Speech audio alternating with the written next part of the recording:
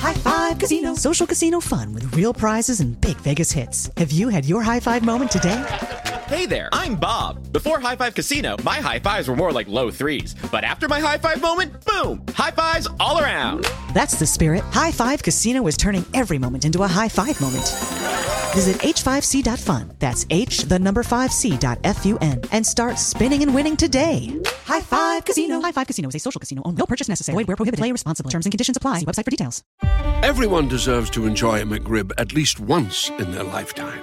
Because when you're this saucy and tangy and tasty, a life without one creates a serious case of FOMO. The McRib is back. Don't miss the classic you've been craving. Get a McRib, Filet-O-Fish, or Big Mac, and get another for $1. Or mix and match. Prices and participation may vary. Valid for item of equal or lesser value. Cannot be combined with any other offer. Ba-da-ba-ba-ba. Welcome into The Verge, a show which covers the Baltimore Orioles minor leagues. The Verge is part of BSL Radio. Baltimore Sports and Life is dedicated to analysis and discussion on the Orioles, Baltimore Ravens, and the University of Maryland. The site has a team of writers providing coverage of those teams and houses live streaming content weekly. Join the conversations at the message board, like BSL on Facebook, and follow BSL on Twitter.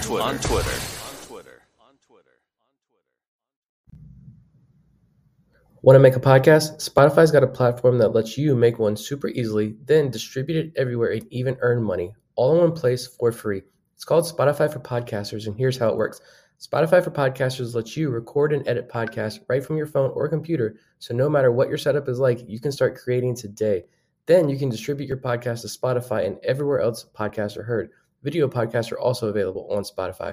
With Spotify for Podcasters, you can earn money in a variety of ways, including ads and podcast subscriptions. And best of all, it's totally free with no catch. Ever since we discovered Spotify for Podcasters, we feel like having options like video podcasts and Q&A lets us be more creative on another level. I highly recommend you give it a try. Download the Spotify for Podcasters app or go to www.spotify.com/podcasters to get started. Welcome to On the Verge. This is Zach Spedden, joined as always by Bob Phelan and Nick Stevens. And for the first time, we are able to recap an Orioles full season affiliate in 2022 as the Delmarva Shorebirds wrapped up their campaign over the weekend. And Shorebirds play-by-play broadcaster Sam Jellinek is going to be joining us in just a moment to help us recap their season, which certainly saw an interesting series of events. But before we do that, we want to welcome a new member to our Patreon community. I'll turn that over to Bob. Yeah, we got another AA member, Scott Sullivan, I believe that's his last name. I earlier knew that from a merchandise purchase, so thank you for that as well, Scott. But yeah, welcome aboard. And a year up front, we always love when people do that. We'll make sure it's worth your while. Yeah, absolutely. Thank you for your support, Scott. And now, without further ado, I'll introduce tonight's guest. He is the Director of Broadcasting and Communications for the Delmarva Shorebirds. You heard him on the call this season for the Shorebirds. He is Sam Jellinek. Sam, how are you?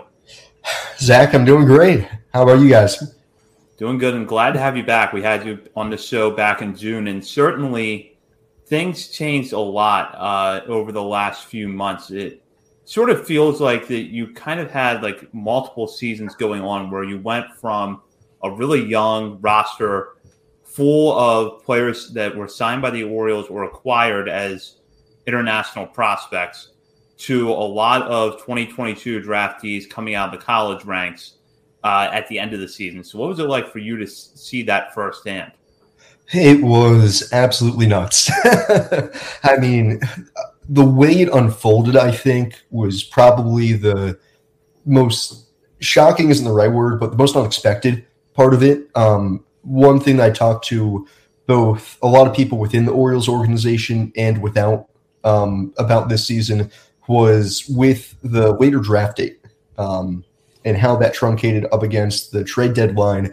Nobody was really sure how everything was going to play out as far as when guys sign, when they're able to report down to Florida, and then if they're ready to come and join a full season affiliate. So last year, the guys ended up, when we got the draft class, had about 6 weeks, and we started kind of counting down the days once the signing deadline came and went at the start of August. And we're like, okay, if they're going to send guys here, it's going to be like a 2-3 weeks of play, and that's it. And we were sitting there wondering, okay, are they going to think that it's worth it? And ultimately the decision was, yeah, we think that this is the best opportunity for everybody involved.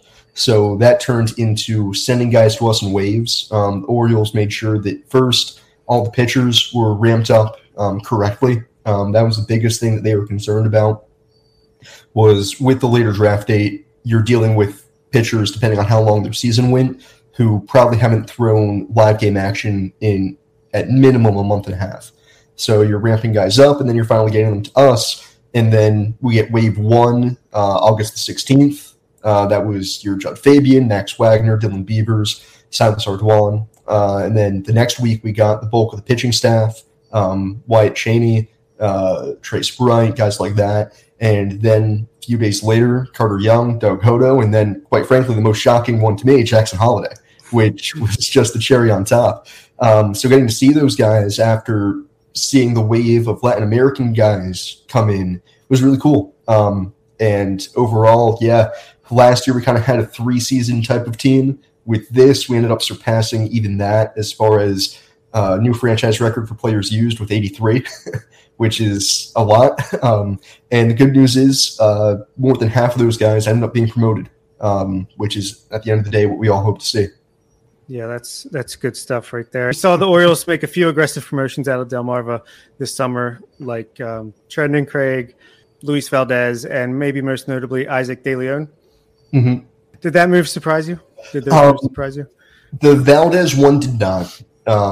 We were most saddened by the fact that he ended up 2 stolen bases shy of setting our franchise record, which we were certain. We had the graphic made. We had everything ready for it. And, of course, is what it is. But Luis, that was – I don't want to put words in Felipe Rojas Jr. or manager's mouth, but he might have been the favorite guy on the team as far as watching his development, because Luis came from a guy who was in the Dominican Summer League a year ago. And unlike Frederick Bencosme, he was old for that level. He shouldn't have been there in the first place. So the fact that they then jumped him and he stood his ground at this level, continued to do what he did, and then earn his promotion was great to see. De Leon was the one that surprised me the most, just from the standpoint, if you had told me at the end of May that De Leon was going to end up at high A to end the season, and it wasn't just because they're throwing him up there because, they need somebody to fill, that was awesome. His final month and a half with the Shorebirds, he looked like a completely different player. Just very aggressive, the swings that he took, and just how he started to combine his knowledge and control of the strike zone with the bat speed and power that he had. Suddenly he started marrying the two, and you get the results that you did. And then Bencosme, that one, you couldn't have asked me back in May what I thought, because he wasn't even with us then. His bat-to-ball skills, everybody's already said it, completely elite. And it's just about, okay, how much power can he add without losing what I think might actually be like a 70-grade hit tool? Just as far as his ability to put bat-to-ball however he wants is a skill that you can't really teach. So how much of that you're going to have to take away for him to tap into the power? That's the next question. So none of those at the end of the day ended up surprising me from the standpoint of they didn't deserve the promotion, but they were definitely surprising at the fact of how they came along and that the Orioles decided to be aggressive. And I think it's a good thing in a weird way that the Orioles' hand was almost forced, because they have such a talent-rich system now that, okay, if you kept Bencosme or De Leon around, but you want Jackson Holliday and Max Wagner and all the new draft guys to get at-bats in the infield, well, where are you putting these guys? So it was interesting to see how they answered that question, which was with aggressive promotions, which I don't think is the worst thing in the world. Yeah, De Leon, I feel like, was a guy we're talking about, if he repeats low A next year, he could break out. And then he just performed so well that, hey, what's happened a little earlier than we thought. Yeah, especially Valdez, because I unfortunately wasn't on last time you were on the show, but going back and listening to the episode after you were on, and you were talking about Valdez and how he was just raw. You saw the stolen bases, but it was based on just pure speed. Maybe not so much of mastering the art of stealing bases, but and you kind of touched on this a little bit. But did you really get a sense that this guy really took a huge progression right before he got that jump up to Aberdeen, as in like next year, Luis Valdez could be this. He's not just going to be this guy that just steals bases in the lower levels of the minor leagues, but could become like a legitimate prospect in the system.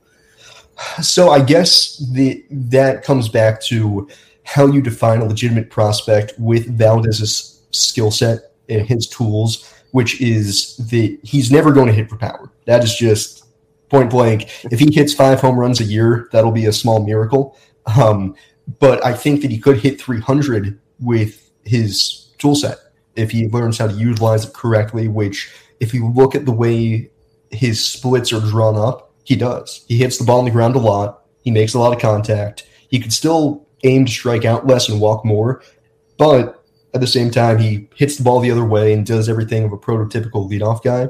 I don't think that he's somebody who would ever crack a top 30 necessarily.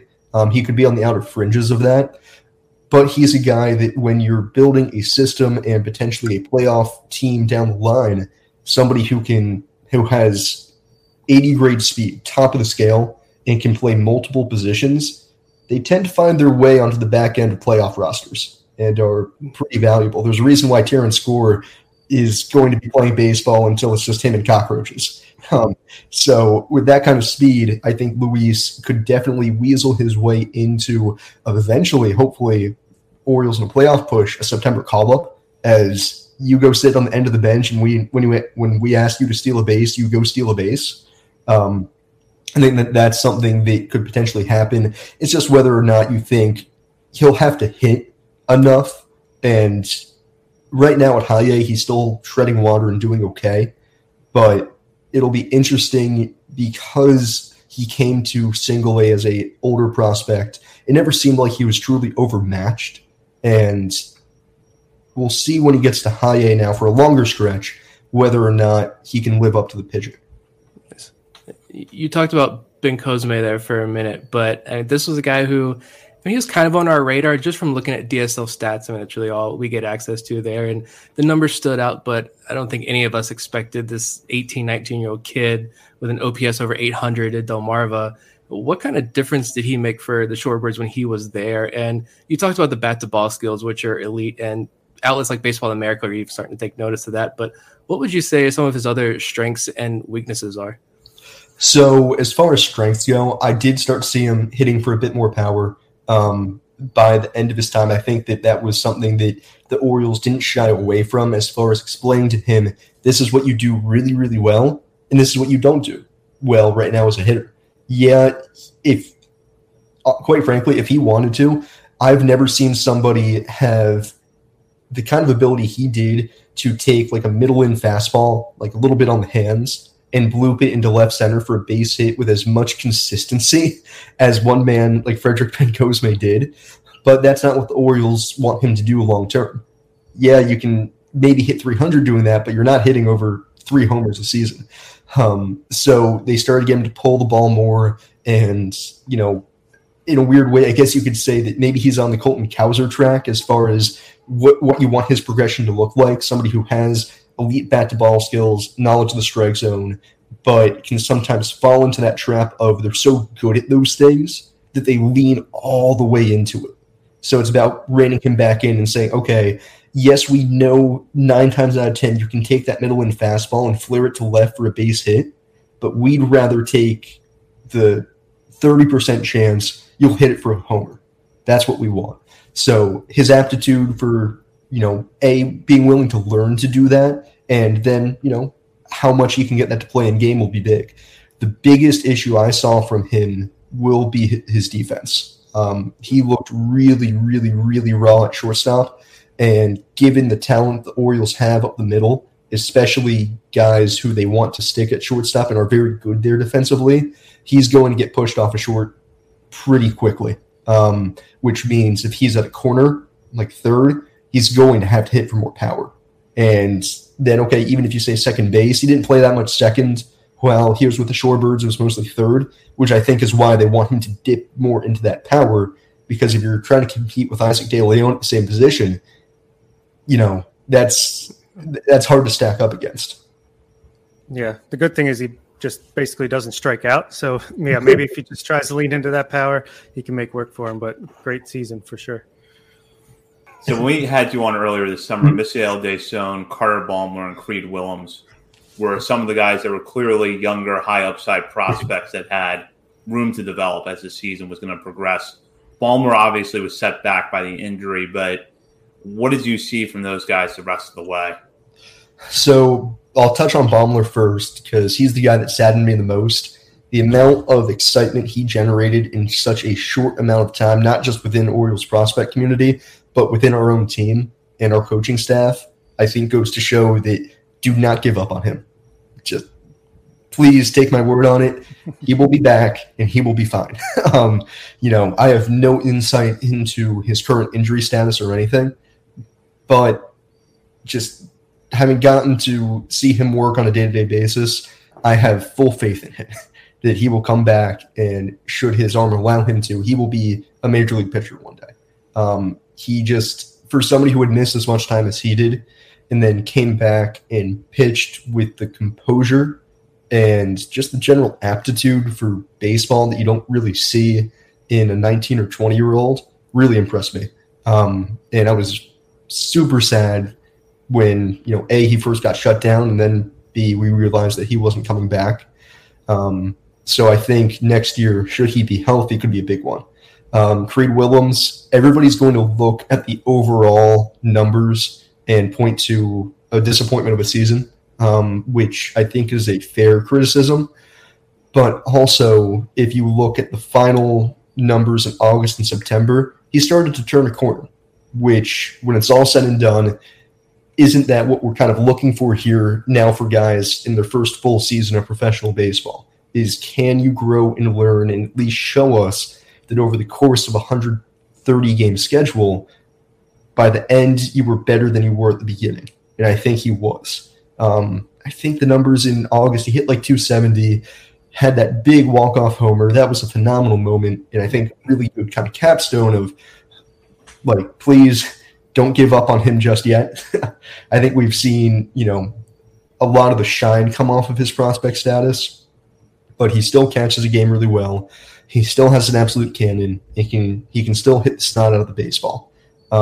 It's just, I think he's now seen enough pitching at this level to know how he's going to be attacked. And that next year, I think that's when it really will kind of come to the point of, if he starts struggling then I think you can worry. But I think he's another one of those guys who will come back in his second year of single A, most likely, and dominate the competition for 40, 50 games, and then get promoted. Orioles, and this is also a good thing, Orioles have a lot of college-level catching depth within the organization, so there's no need to rush it. If they need a catcher at high A, Silas Ardoin is perfectly capable of starting next year at high A. Connor Pavoloni will probably be at double A, so it'll be Creed's game to call with the Shorebirds.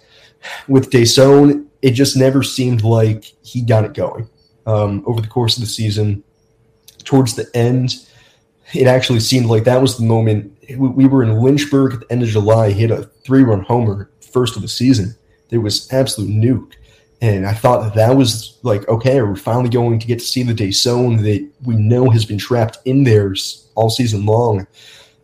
And it just came back to, little dings of injuries eating him up a little. And then eventually the draft class comes, and with the level of outfielders that are coming to the Shorebirds, there wasn't any playing time available. And it just came back to, okay, let's shut it down.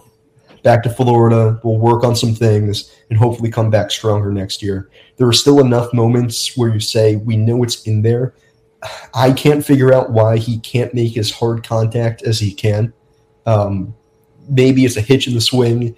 Part of it I know is pitch selection. But at the same time, you look at him and it's almost baffling as to why it hasn't clicked. So I think, again, like Willems for Desaun next year, it'll be a thing of, if you can't come back to this level and prove that you can hit this pitching, now we're really going to start being concerned. I'm going to touch on Willems for a minute with his defense, because it's something that I know that the Orioles organization seems to be high on internally, is his defense for his age and his ability to call the game. What were you hearing about how he works with the pitching staff? So that was a huge thing, was just his comfort level with the pitching staff, that he did the time to get to know guys. What pitches do they like in certain spots? And then just getting to know them on a personal level. Creed, as I'm sure everybody has realized at this point, is a very affable, friendly human being who it is very hard not to get along with. So he has that going for him and uses it to his advantage when working with the pitching staff. On top of that, you're working with a pitching staff that is predominantly Latin American, and that is a huge language barrier. So the fact that Creed was able to surpass that, lean on a lot of the other bilingual guys in the team. Noelbert Romero was key in that once Daryl Hernandez left. Noelbert was mostly the translator whenever Creed would go out to the mounds and Noelbert was playing on the infield with a Latin pitcher. Creed's ability to connect with those guys, call a very good game, and some of the mistakes that you would have expected from a younger catcher, I don't feel like ever really came out too often. I wasn't ever really too baffled by the sequencing, what pitches he was trying to lean on with certain guys. Everything seems genuinely up to par, and then he's able to block pretty well. Everybody knows about the arm, and it never seemed like he tried to let his arm do most of the talking, as far as he knows he has a cannon, but his mechanics as far as trying to make sure he pops out of the squat quick, gets a good transfer, and gets the ball out quickly. He doesn't mitigate those factors and just relies on the arm. He makes sure that, mechanically he's sound. I love all. I think Creed is probably one of the prospects in the entire system that I think we get the most questions about. The people that you mentioned, the shine coming off a little bit, people concerned, but just the fact that he's a catcher, and I didn't expect him in Delmarva until maybe when the draft class came up, to be honest. But the fact that he's a 19-year-old teenage catcher, I love that you mentioned I was curious if he spoke Spanish or that language barrier, how much that was an issue, but good to hear to stay confident on Creed Willems, and hopefully everybody took that advice to heart there, because that last month of the season, I think was you could tell the bat was definitely starting to come around. And next year, if you got Creed and Sammy Basayo sharing duties behind the plate, I think you're gonna have a fun time calling some of those home runs. I mean, I talked to Creed a lot about, he had a little bit of an arm injury. It took us the last week before the All-Star break into the ensuing weeks after, and he said how big that was for him as a chance to recenter on the season. That nobody admits it. Daryl Hernandez talked to me about it at the start of this year. In everybody's first full professional season, there is a point where you hit a wall, and you start questioning everything. That do I still love this game? What am I doing? Am I good enough? Whatever. When really you're just really freaking tired. It's a long grind, especially as a catcher. So Creed got to that point, and he had the chance to recenter himself, refocus, and kind of get that splash of water in the face that got the juices going again. And to see that he went and ran with it. And then once the draft class came in, he didn't act like somebody, for all intents and purposes, Creed was one of 3 position players left on the roster from anything close to opening day. But when the new guys came in, he didn't, turn a cold shoulder or anything. He welcomed them with open arms and realized how much he could learn from Adam Retzbach and Silas Ardoin, Dylan Beavers and Judd Fabian, Max Wagner, and pick their brains. And for him, that was really cool towards the end of the year. Yeah, and like Vivek in the comments, I do love that insight on Noelbert. And he's another guy that I feel like could really excel next year, repeating the level, because his overall numbers don't look that great, but I feel like he definitely showed flashes of tools, speed, power, more power than I thought he had. What do you think about him after the full season?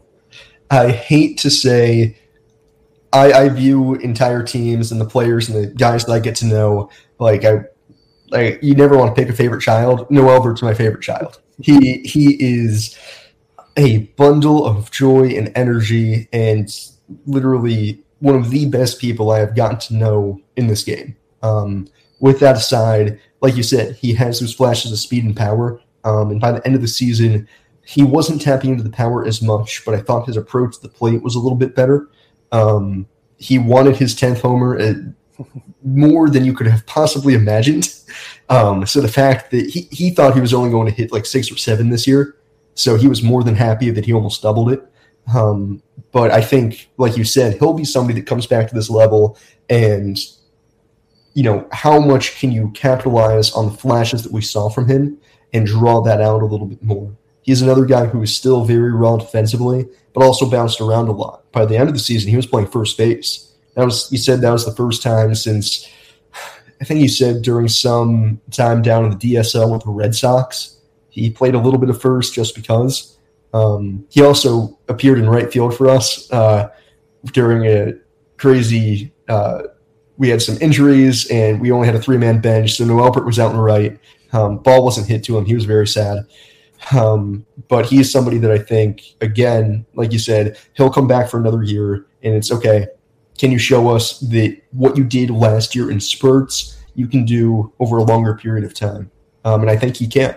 I've seen the work that he puts in, and the kind of charisma that he has. It's not obnoxious. It's not him being too overconfident. He is just somebody that genuinely loves to play the game of baseball and thanks God every day for it. Yeah, that's great.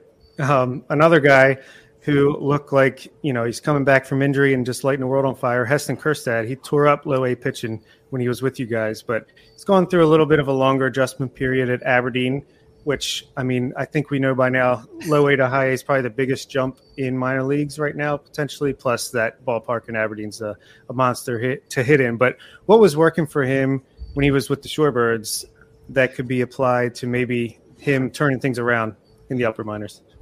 So that was actually the thing that concerned me a little when he did get promoted, was that I have no question about Heston Kjerstad's talent. What I saw is an insanely good player who has special bat-to-ball skills, great amount of power, but it was in coming back after a 2-year layoff, he was very good about letting pitches travel deep and being able to, essentially bulk up and go the other way and still drive the baseball because he is such a big, strong guy with elite bat speed. And I think that's just caught up to him a little bit at high A. Also, like you said, single A pitching, he was still getting what I like to call one mistake in at bat. You're almost guaranteed at the single A level to get one mistake pitch per at bat. And because of the caliber of pitching at this level, Heston wasn't missing. He is not missing a 90-mile-an-hour fastball right down the middle. He just isn't. It's either a line drive single or he's poking something into the gap. So those have been bit more few and far between. And then I think something that people still need to cut him some slack for is he still missed 2 years. He's played more games this year than he has since. You got to remember also 2020 was a truncated year for him even when he did play. So the last time he's played 50 games in a season was 2019. That is a really, really, really long layoff. And I've had guys come to me this year, their first full professional season, who say that they're tired. I can't imagine what it's like for him, despite all the strength and conditioning and everything, just mentally. And I think we saw that the game that he got pulled on the road at Hudson Valley, smashing the bat. He cares. He wants to get it right. And I think finally experiencing that failure for the first time, that's one thing that always interests me for high draft picks or any draft pick is a lot of them have never failed and have never failed on a relatively big stage. So he's finally going through that for the first time, and hopefully he's coming out on the other side of it now, here towards the end of the season with Aberdeen and then into the playoffs, homered the final game of the year. The tools, I think that was the biggest concern for everybody, Orioles, front office, scouts, fans, was what was Heston Kjerstad after 2 years? What were we going to see? Was it going to be the same player or not? And I think what you can take away no matter what from this season is that it was. And if that is not a resounding success, I don't know what is.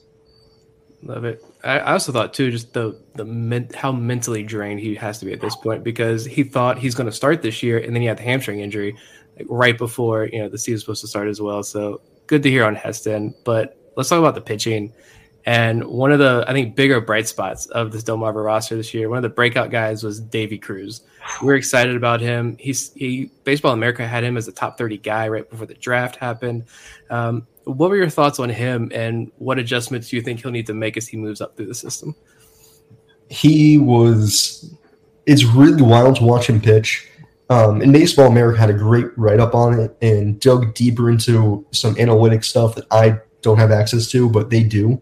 And in turning his fastball an invisible, the way the metrics line up as far as spin rate, induced vertical break, and his arm slot, all of that combines for a 90 to 93 mile an hour fastball that for some reason nobody can square up. And after a while, there's now been enough of a sample size where you say, it's just a fact. It's not a fluke. For him, it'll be control. Because oddly enough, I wouldn't say his actual control is bad. It's just every now and again, he just loses all command. And it's very strange as to why. He had 2 starts this year where he walked 6 batters, which is obviously concerning. But in one of those, he walked 6 and only gave up an unearned run, which is, that's not normal. So it'll come back to, okay, can he throw his full arsenal of pitches for strikes? Because like I said, the baffling thing about it is it's not that he doesn't show that he can throw those pitches for strikes. He can. So it's, okay, why does it, once every 2 starts, it just completely evaporates? It's getting that consistency. I love his changeup. He has what pitching coach Joe Hamacher told me. He said that this is something that can come back to Latin American roots. He has a pitch which sits about 84 to 87 and looks no better than a BP fastball. But again, because of Cruz's metrics and the way he throws his fastball, guys can't hit it. And I asked Joe what in the world that pitch is. He said, oh yeah, sometimes Davey just needs a strike, so he'll flip it over. It's not quite a changeup, not quite a fastball, somewhere in between. Nobody can hit it either way. So he's kind of got that swagger on the mound too about it. And he is still rail thin. And, for those that aren't aware, his brother Josue Cruz, who was with the Shorebirds but since released, Josue was 6'5", 250. So if Davey even has an ounce of that in him, he'll grow a little bit more. And he's still learning just, again, how to pitch this much, this often, and take care of his body.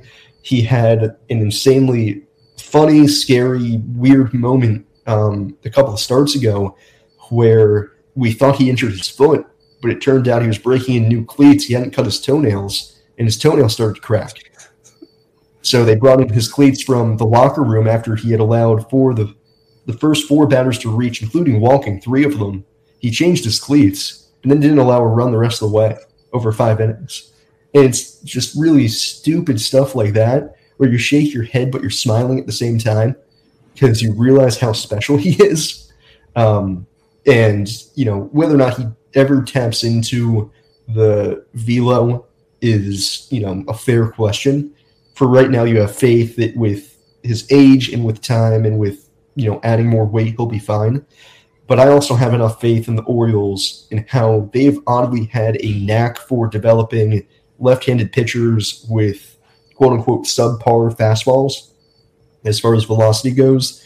John Means, Drew Rom, even, Alex Wells, Zach Lowther, they're serviceable MLB depth pieces if you really need a 10th, 11th guy down your list of starting pitchers, and that never hurts. So the fact that the Orioles have experience with this, I'll leave it to them. Question about what you saw with his command. Do you think there were times where maybe Cruz just, I don't want to say melted down, but he'd have innings where he just really struggled and the walks would pile up? Or was it not quite that simple? I'm not sure if I would call it a meltdown because you are right in that a lot of times the walks did just pile up. All of a sudden it's, oh my God, he's walked 3 guys in a row. The bases are loaded. How's he going to get out of this jam? And miraculously, 9 times out of 10, he did. So I'm not even quite sure it's that as it is the mid-inning ability and mid-game ability to adapt and make changes. A lot of guys just haven't pitched enough and experienced those moments where they can tell, okay, my release point's maybe a little bit off, maybe my stride isn't as far, maybe just one of my pitches isn't working. How do I adapt to this? And the only way that you know how to adapt to it is to go through it. Because before he had walked 6 in a game, Juan Nunez actually went through the same thing where Juan hadn't walked more than 3 batters in the game. His first start with the Shorebirds, he walked 7.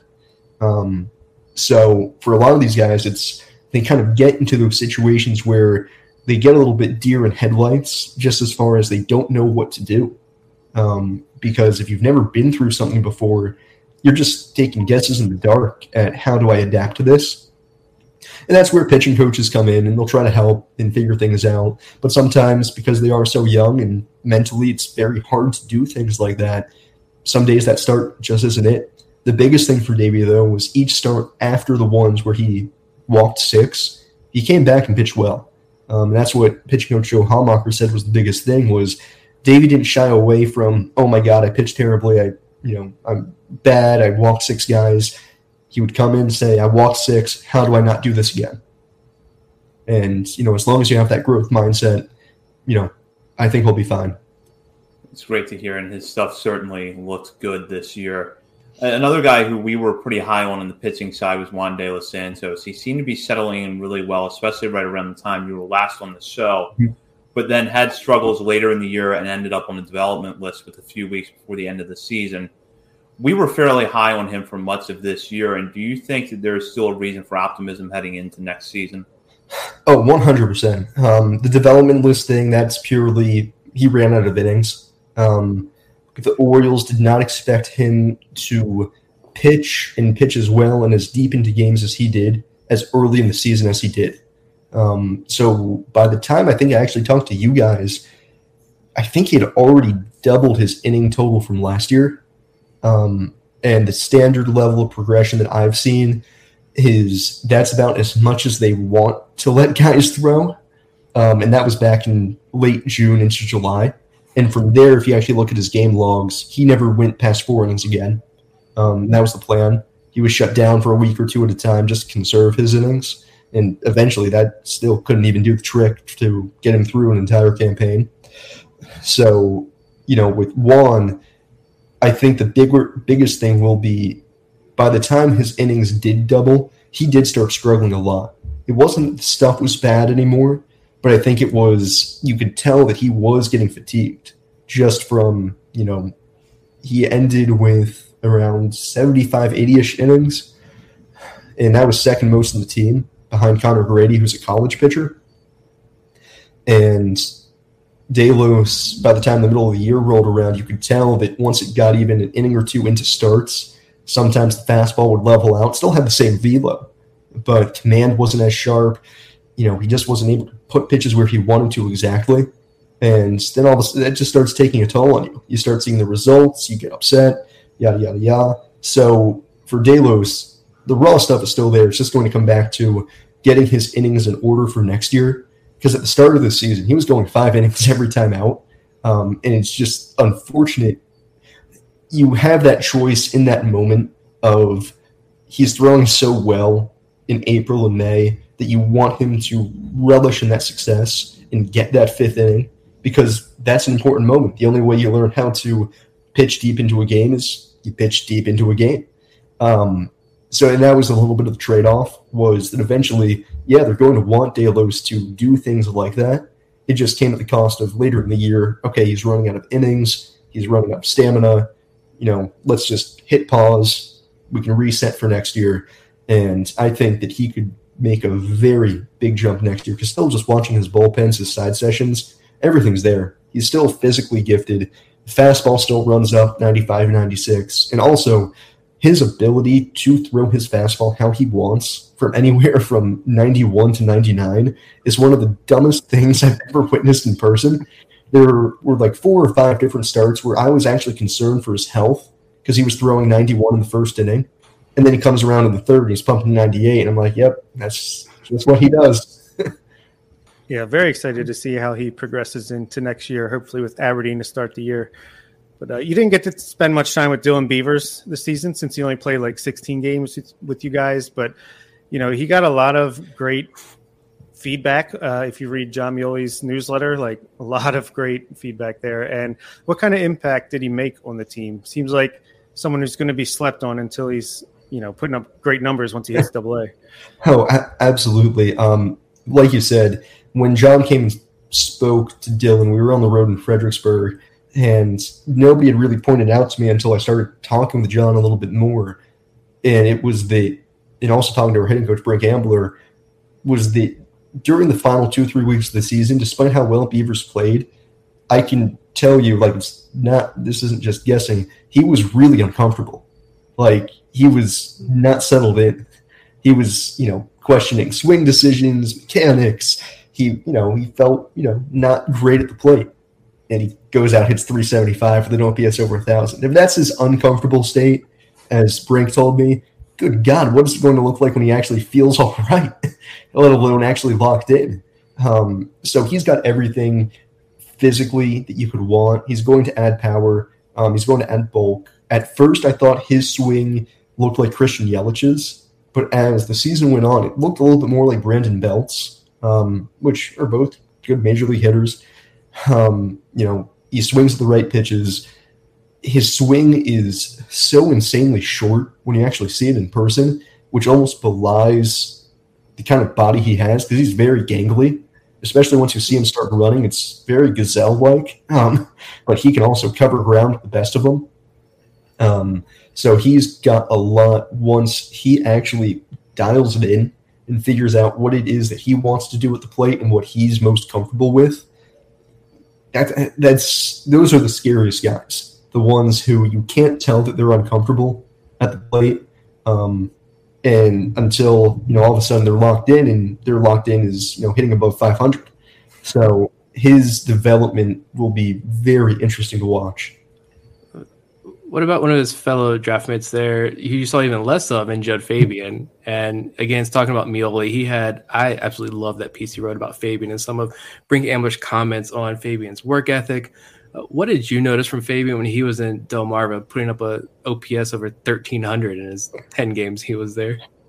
So part of the reason Fabian actually got moved up as quickly as he did, even as opposed to Beavers or Wagner, was that for some reason nobody in the Carolina League would pitch Judd correctly. It's even going back to college, Fabian has a scouting report. It's that he can absolutely demolish a fastball. And everybody just kept throwing him fastballs and leaving pitches up in the zone. And he demolished it. And it was like, okay, there's not really much left to be learned here if nobody's going to challenge you. So that's why he was promoted as quickly as he was. But I think it goes back to something I said earlier, which is with Kjerstad, when you get those mistakes, yeah, you expect almost everybody to hit them. But the thing is, the good or great hitters, they don't miss them. And Fabian never missed a mistake pitch. He hit every single one, not just hard, but he hit them for homers. And that's exactly what the Orioles signed him to do. And I think more than he lets on, I think he has – trying to think of the right word here because I don't want to put words in Judd's mouth. I think if you asked him, he actually told the truth about it, I think he would say, yeah, he is still a little bitter at the Red Sox about what happened. And that coming back to the Orioles and having a chance to show the Red Sox what they missed out on is a driving factor. Maybe not one at the top of the list or whatever, but it's there. And with that kind of power, a grudge can power you a long way. Based on our mentions, Red Sox fans I know are still very bitter towards Judd Fabian, so it goes both ways. And as Orioles fans, I love it.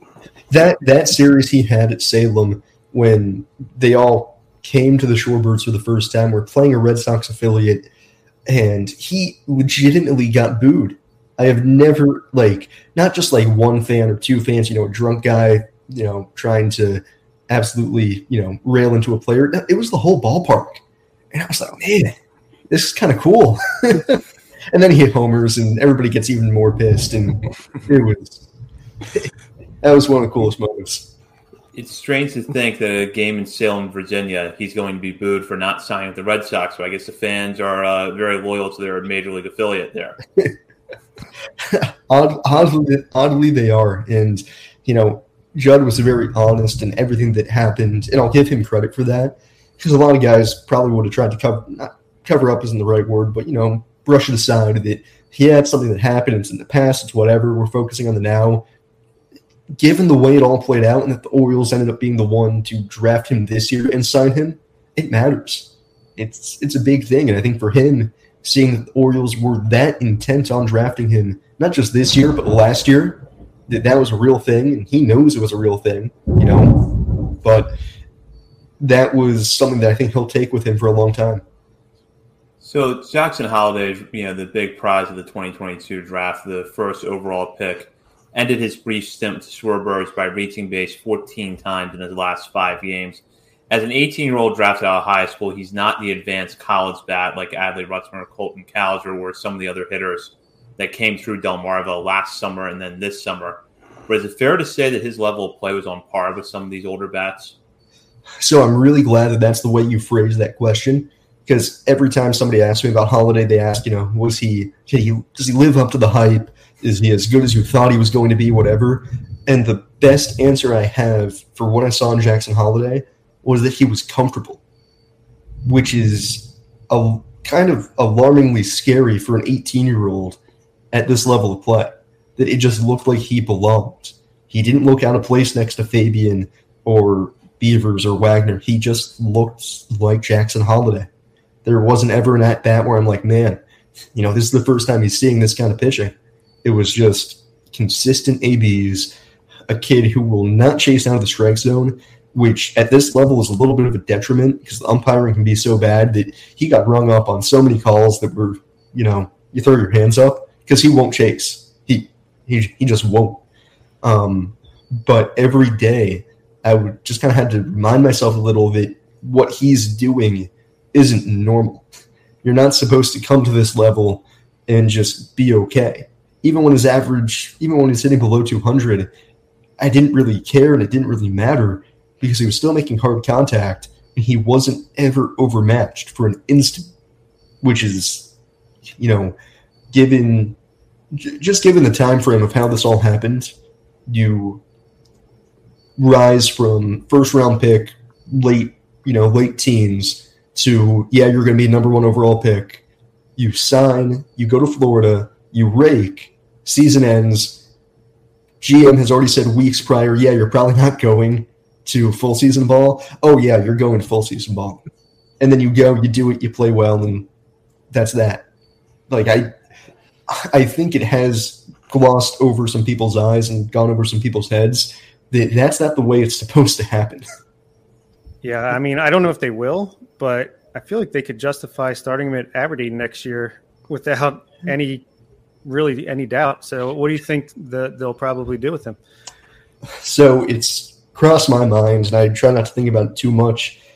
But I think the best comparison, and this is, I'll throw a few caveats in just so I don't get everybody all riled up.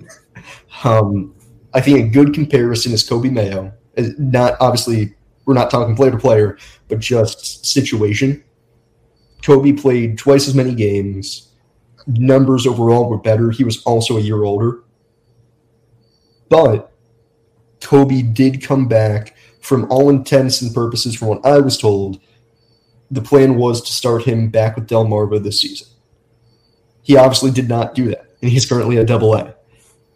Kobe came into spring training, turned a lot of heads, impressed a lot of people, and they wanted to challenge him. And I think the Orioles are really leaning into, we want to challenge you. So if Jackson comes back after this winter and goes into spring training, and the Orioles say, man, like, this is an even better player than the one that we thought we drafted last year, I don't think they'd hesitate to put him at Aberdeen. I think the likelier scenario is he plays 30 games with the Shorebirds, ends up raking, 300, 345 /line, and then gets promoted. I think that's the likelier course of action here, as far as if the Orioles want to be a little bit more conservative. But at the same time, the time for conservatism is over, isn't it? As far as, and this is another thing that we'll start playing into it, not to say that any of these guys are trade chips or whatever, but it's a lot easier to trade a guy who's played at higher levels than it is for guys who are lower. And I think we're going to start seeing that a bit more, which might have been why some of the college guys got pushed to high A this year, while last year, Cowser, Norby, Teeter, all those guys, they deserved the promotion to high A to end the season, just as much as these guys did. But last year, there was no urgency. The rebuild was still going. The rebuild's coming to an end.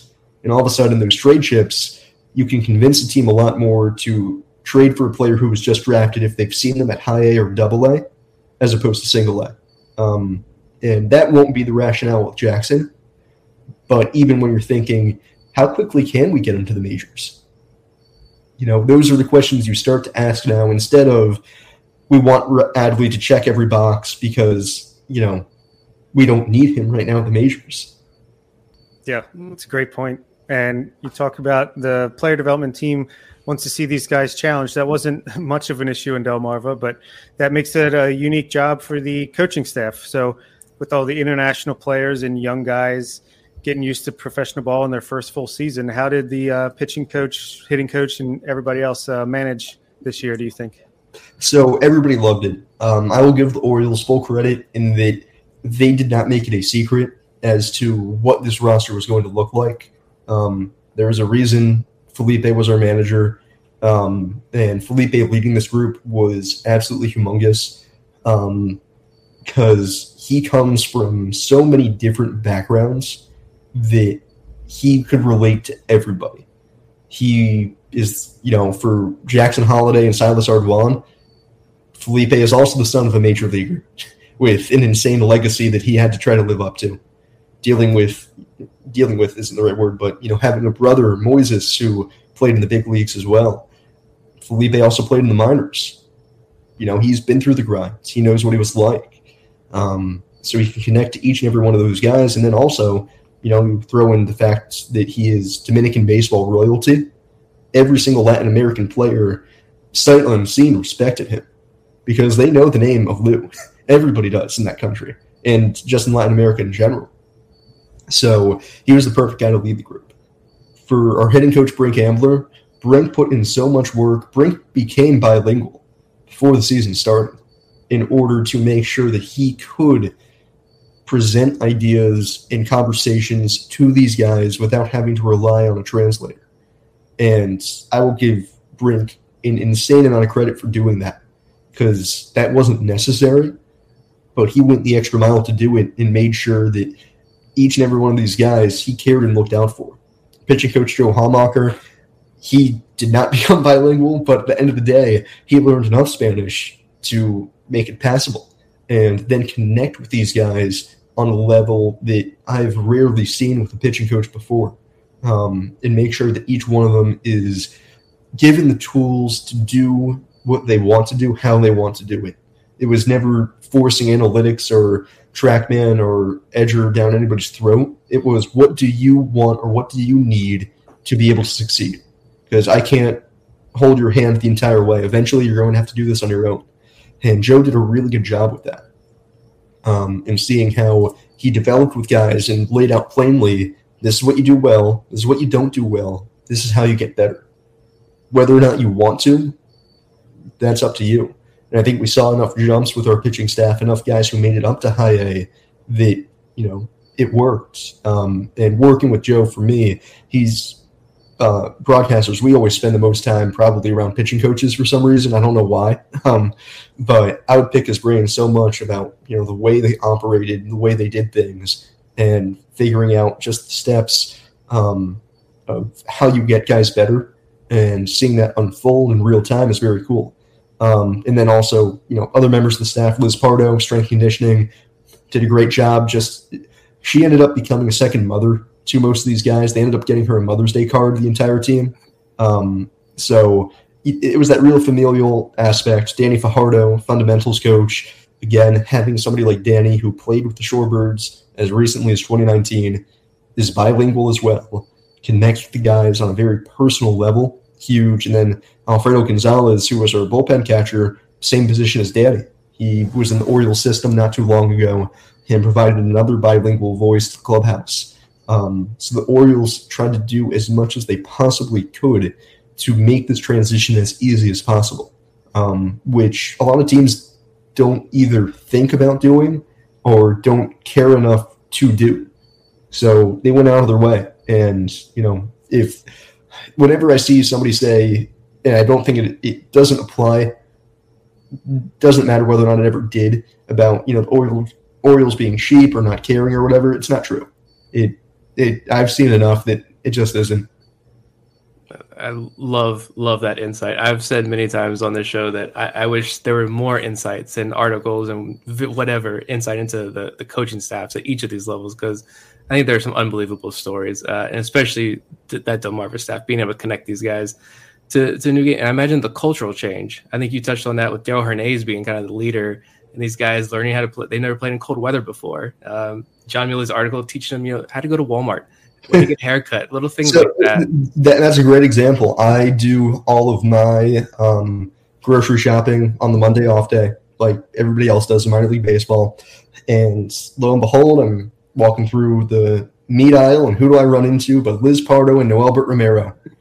And I'm like, what the hell are you two doing here? And Liz was teaching Noelbert how to grocery shop, because just like every other teenager, most guys haven't ever grocery shopped for themselves, let alone done it in another country where they can't read half the stuff that's on the shelves. So the fact that Liz went out of her way to do that, that's the stuff that matters. And just also the aspect of so much credit needs to be given to the non-Latin American players that there was never cliques. There was never, the Spanish speakers sit together and do their own thing, and we do our own thing. We don't really intermingle. They sought each other out. They tried to make connections, build bridges. I mean, by the end of the year, or by the end of his time with Shorebirds, Trenton Craig, I don't know, hopefully nobody speaks Spanish, but there is a Spanish word called coño, which is a curse word, that most of the Latin guys mutter under their breath whenever they foul a pitch back. By the end of his time with the Shorebirds, Trenton Craig was doing that. Or Diablo, words like that, bombas, it's just the small little things where it rubs off on people and you don't feel like an outsider within your own team anymore. You feel like you're just together. And seeing that happen between guys, one thing I was curious about was the bullpen always becomes a very tight-knit group. But when you have the language barrier, does that, stop things? It didn't. Not at all. If anything, it seemed like they got closer because they have to try more. And you end up with situations where, Yaki Rivera is, starting to learn English, and some of the guys are teaching him some of the bad words because Yaki is still 18, 19 years old and rail thin, but they're trying to get him more passionate on the mound, and that's how they're doing it. And by the end of the season, Yaki has gotten this great mindset, and he's throwing absolute darts. And, I don't think that would come without the urging of others around him to be himself. All right, can you just do like an off-season podcast series yourself with all these stories? I would listen to that. My favorite one, and of course favorite because it involves me, there is always a moment within the season where the Latin guys, because I always at the start of the year have an introduction for myself, when we're doing media day, but it never really hits them who I am until a certain point when they finally figure out what it is that I do, who's this weird guy hanging around the team all the time, until they watch any one of the videos that we put out on social media and they recognize that it's my voice. And they come up to me the next day, and this started with Isaac De Leon and Michael Deson. They come up to me and they just look at me. Typically at the start of the video, I'll say something about the Delmarva Shorebirds. They come up to me, they're like, the Delmarva Shorebirds. And anytime they see me, they do their best imitation of me with a little English that they know, saying the Delmarva Shorebirds. But to me, that knows that it's endearment. It shows them that I care about them, they care about me, and that we're trying here. I don't know. That was one of my favorite things. Yeah, that is so cool. Yeah, love all of it. On a completely different note, though, speaking of, there were a couple of 2021 Shorebirds who are now making impact in the major leagues right now. Gunnar Henderson, Felix Bautista being among some of the bigger standouts. Felix Bautista, is under the radar guy who should garner Rookie of the Year votes here. What's it been like for you to see their progression through the system as now becoming standouts at the major league level in such a short span of time? when I realized that Felix was the first member of the 2019 Shorebirds to make the show, I was unbelievably happy. Because that's the team that won 90 games. Adley Rutschman was on it. But it was Felix who was first. And the level of work and the amount of care that everybody in the organization has for him, because he is as nice and awesome a dude as he comes off as during, the little press that he does. To see that when he came to us in 2019 on that Shorebirds team, we had no clue who he was, what he was doing there, just the track record of he spent 5 years in the Dominican Summer League, and now all of a sudden the Orioles signed him, and the Orioles don't really tamper or dip. And he was a Duquette signing. Orioles didn't really ever back then dip into the minor league free agent pool, period. So we were all like, who's this filler? And all of a sudden he's pumping 100, 101, and then the next year he's flying up the ranks. And I had no doubt when people were talking about the end of last year, do you put Felix Bautista on the 40-man? I'm like, you don't put him on the 40-man, you put him on the active roster. Like, this isn't a question. So to see his success was unbelievably cool. Like you said, Gunnar Henderson from last year, that is still absolutely unreal. A year ago, he was tearing up single-A pitching, and then struggling isn't the right word again. Everybody knows the story by now with Aberdeen. But for him to go through that and then come back this year and light the league on fire and force the Orioles' hand is just, there's a reason he's the poster child for the Orioles minor league development right now. Like, he is it. That is how it's supposed to happen. One guy I want to touch on real quick, and it's not a 2021 Shorebird, it's 2022 Shorebird. As our pitching coach Joe Hallmacher says, we make big leaguers with the Shorebirds. Denji Reyes had a profound impact on the Shorebirds pitching staff for literally the week and a half that he was here. Another guy who went out of his way, a Dominican guy, to show the young Latin guys, this is how you do it. Because Denji is as professional as it comes, not just in off the field stuff, but with his work ethic and what he does on field. And that was still exceptionally wild again to have to put a 2022 Shorebird is in the majors. That was very weird. But also on that 2021 team, Nick Vespi, the fact he finally got his chance is exceptional. Everybody knows by now he's a stand-up guy, class act dude who just worked his tail off to become what he is now. And I hadn't realized it until I looked back on it, but his time with the Shorebirds in 2019, yes, he threw well. He'd also been with the Shorebirds in 2018 and threw well that year. I think he's, again, another very good example of why you never give up on a guy, and B, why you try not to assign a certain timetable. You just have to let the player development process play out. It might take longer. Yes, everybody loves young guys up in the bigs, Gunnar Henderson, Julio Rodriguez. Those guys aren't normal. That's not how it's supposed to happen. Guys like Vespi and Bautista, those are the relative normal. And I think sometimes we forget about that as far as how development cycles go, that we want it now. But for most guys, it won't happen. For a lot of guys, getting in the bigs at 24, 25 is more realistic and probably healthier for their career.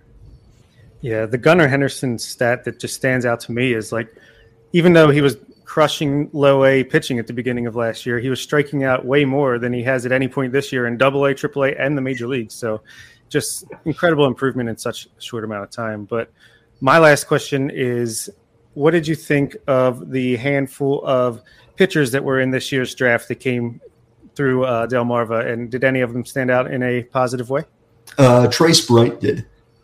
He's got just kind of your very classic delivery, very clean, very smooth. He had probably the most success out of any guy, but he was just very straight downhill, Good stuff. Good fastball below 94, 95 with a good breaking ball.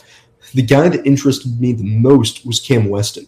And I had a long conversation with the scout about him because it's a little known fact that Cam is – I haven't come across another pitcher who throws one recently. Cam throws a forkball, which is – he said that came about when he was like 10. He couldn't throw a changeup, so Coach taught him a forkball, and it's stuck ever since. But it's got nasty movement on it. And with a good fastball, it's got an insane amount of late life and run on it. I think he could have some success, if not move up the ladder a little bit quicker. Reese Sharp at the end of the bullpen has really good stuff. And they just started teaching him a curveball, which was nasty when he threw it back on Saturday.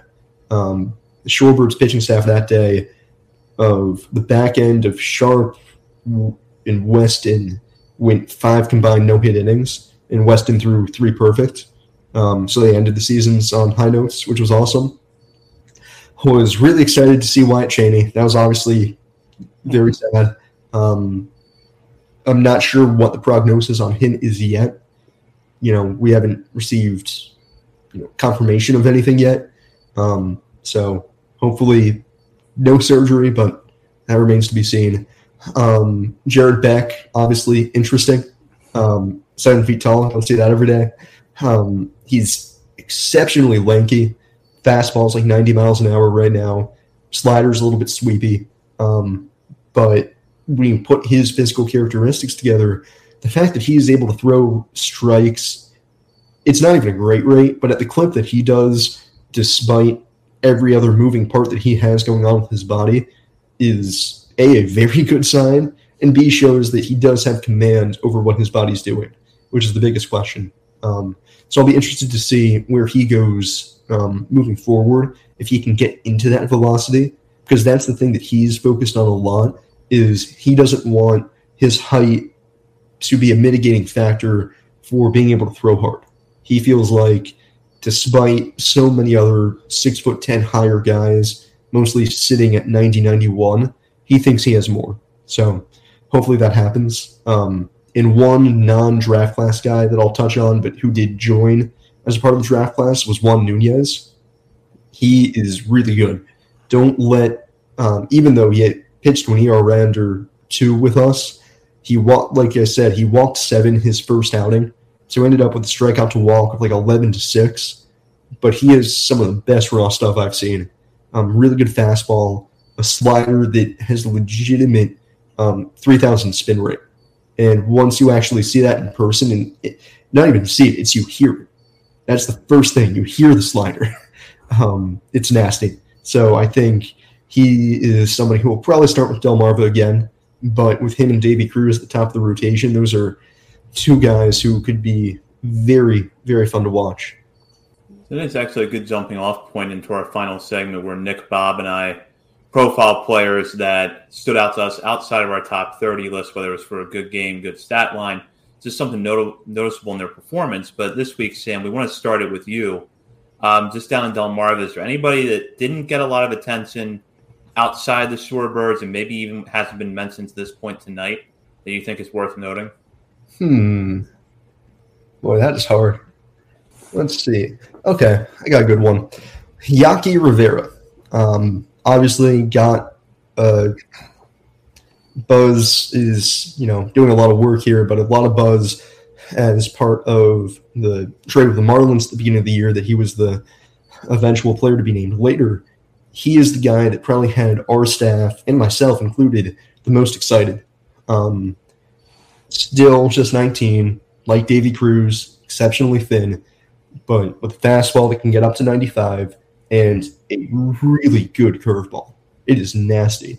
When he's on, I've seen his performance against the Carolina Mudcats, when he went 5 perfect innings, was the best in-person performance I've seen from a pitcher, just from a domination standpoint. It was a lot of fun to watch. And I think now that he's started to figure out how to be a back end of the bullpen guy, he's kind of got that mentality of going onto the mound and not caring that, he's the one who holds the ball in his hand and he will dictate the action. the biggest development for him was the Shorebirds got swept by the Nationals in Fredericksburg. Brutal series back in July. We had 3 different occasions that they gave up 7 or more runs in the 7th. And Yaki was at the center of one of them. And you could just tell, 5,000 person crowd breathing down his neck. He was overwhelmed. And he looked absolutely terrified. Second to last week of the season, one of our final road games, we're on the road at Fredericksburg. It's a 1-run game. And Yaki comes in for the 8th inning in front of another sellout crowd that is going absolutely bananas. He sets down the sided order in the 8th, comes back out from the 9th, gets the first guy, next 2 guys reach, and Shorebirds had already blown a lead earlier that week, so the crowd's going nuts. And he then gets the final 2 outs, strikeout and a pop-up. And for him to make that kind of difference between the last time he pitched there and then be faced with essentially the same situation, higher stakes, and not give in was one of the coolest moments of development that's not related to anything mechanics that I've seen. Because a lot of guys, you put them back in that situation and the same thing happens. But he made sure it didn't. So for that, if he has minimum that kind of mental fortitude, I have faith also that his natural stuff will be good enough to put him wherever he wants to be. That is absolutely fantastic. And, that 5-inning outing made me think, could they try him as a starter? So I never asked this before the season ended, unfortunately. But I was curious because he had started with the Marlins, and with the Orioles in his brief outings in FCL, he had started as well. But for just the amount of innings I think they wanted him to have, they put him in the bullpen here. Does he have more, I guess, of a bullpen frame? I guess technically, just being smaller relatively. But he has the stuff, fastball, curveball, changeup, where he could start at this level. And for the most part, teams like developing starters first because, well, if you can't start, we'll throw you in the pen then, as opposed to having to work backwards. So I wouldn't be surprised if he comes back next year and ends up starting for the Shorebirds at the beginning of the season.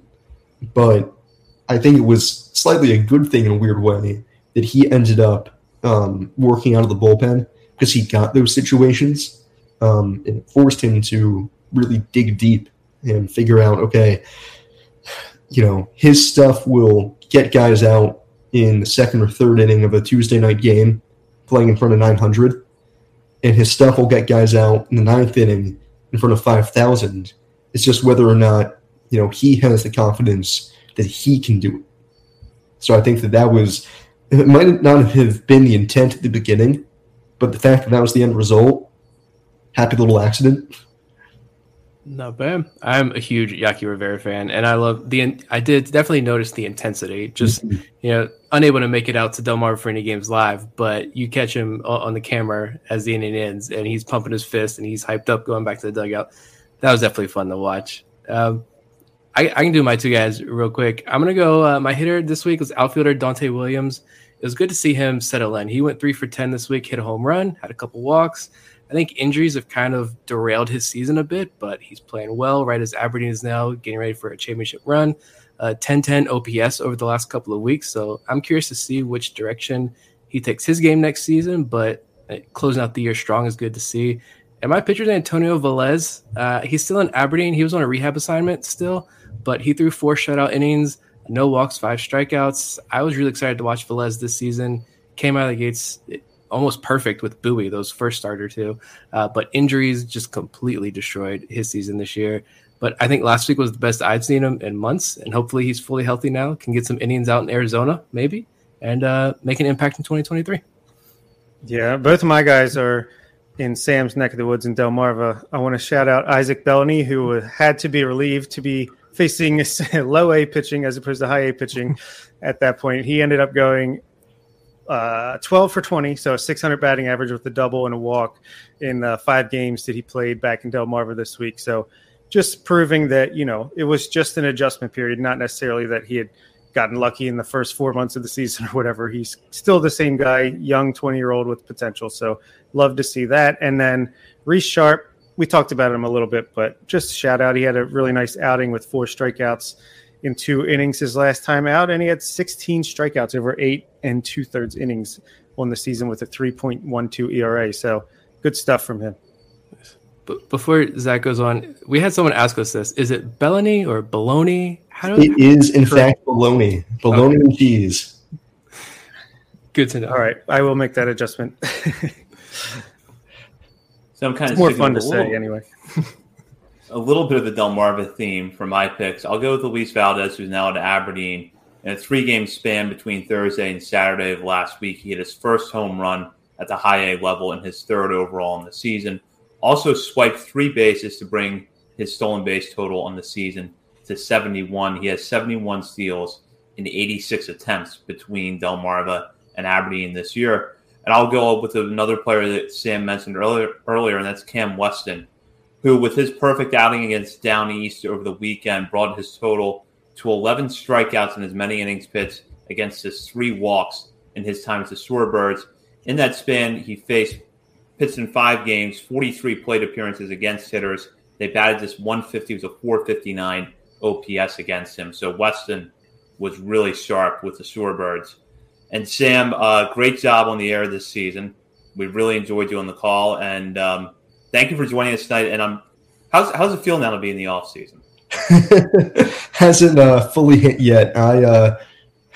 It's always tough at the end of the season when it comes around like this. This is the first time we've had it with season canceled, or with the final game canceled, so you don't get that real sense of closure. But it's always strange. You always start looking forward to next year, and it's always sad, but in a weird way, with the staggered end to the season, getting to see high A in the playoffs. That is basically a lot of 2021 or 2022 Shorebirds plus 21 guys, and then Bowie and Norfolk as well. Getting to see them do this with so many former Shorebirds in the roster kind of lessens the blow a little bit. But, for right now, I'm happy that I got 2 full good nights of sleep. Next week, I'll probably be, amped up at 7 or 8 o'clock, and I can't figure out why. But no, it's always a tough end of the season. And, even with the losses piling up with this group, it was genuinely a fun time to be around them, and get to tell their stories because, they kept such a good attitude throughout it. And that's what I talked with Felipe on the final day of the season. That's what he said he was most proud about, that there was never a day where everybody came out to the ballpark and you could tell that this was a team that was bad. It was always good attitudes, positive, happy to be there, trying to get better, and just a genuine zest for life is the best way to put it. There was never a normal day of Shorebirds baseball, but now it's probably for the best. It, kept things interesting, and everybody loved every second of it. Well, we appreciate the insight tonight and your work this season, so thank you, Sam. Thank you, guys. I appreciate you having me on again, and, where else would I be other than nighttime chatting, being able to talk for an hour and a half straight with my natural habitat. We definitely appreciate it. And I know a lot of people listening are definitely going to love this episode. So, and last question, are Major League fans going to like that pitch clock? Yes. Without a doubt. Obviously, with you guys following the minors as much as you do, the fact that I have gotten home consistently before 11 p.m. every night, I can't tell you. I got so much more sleep this season.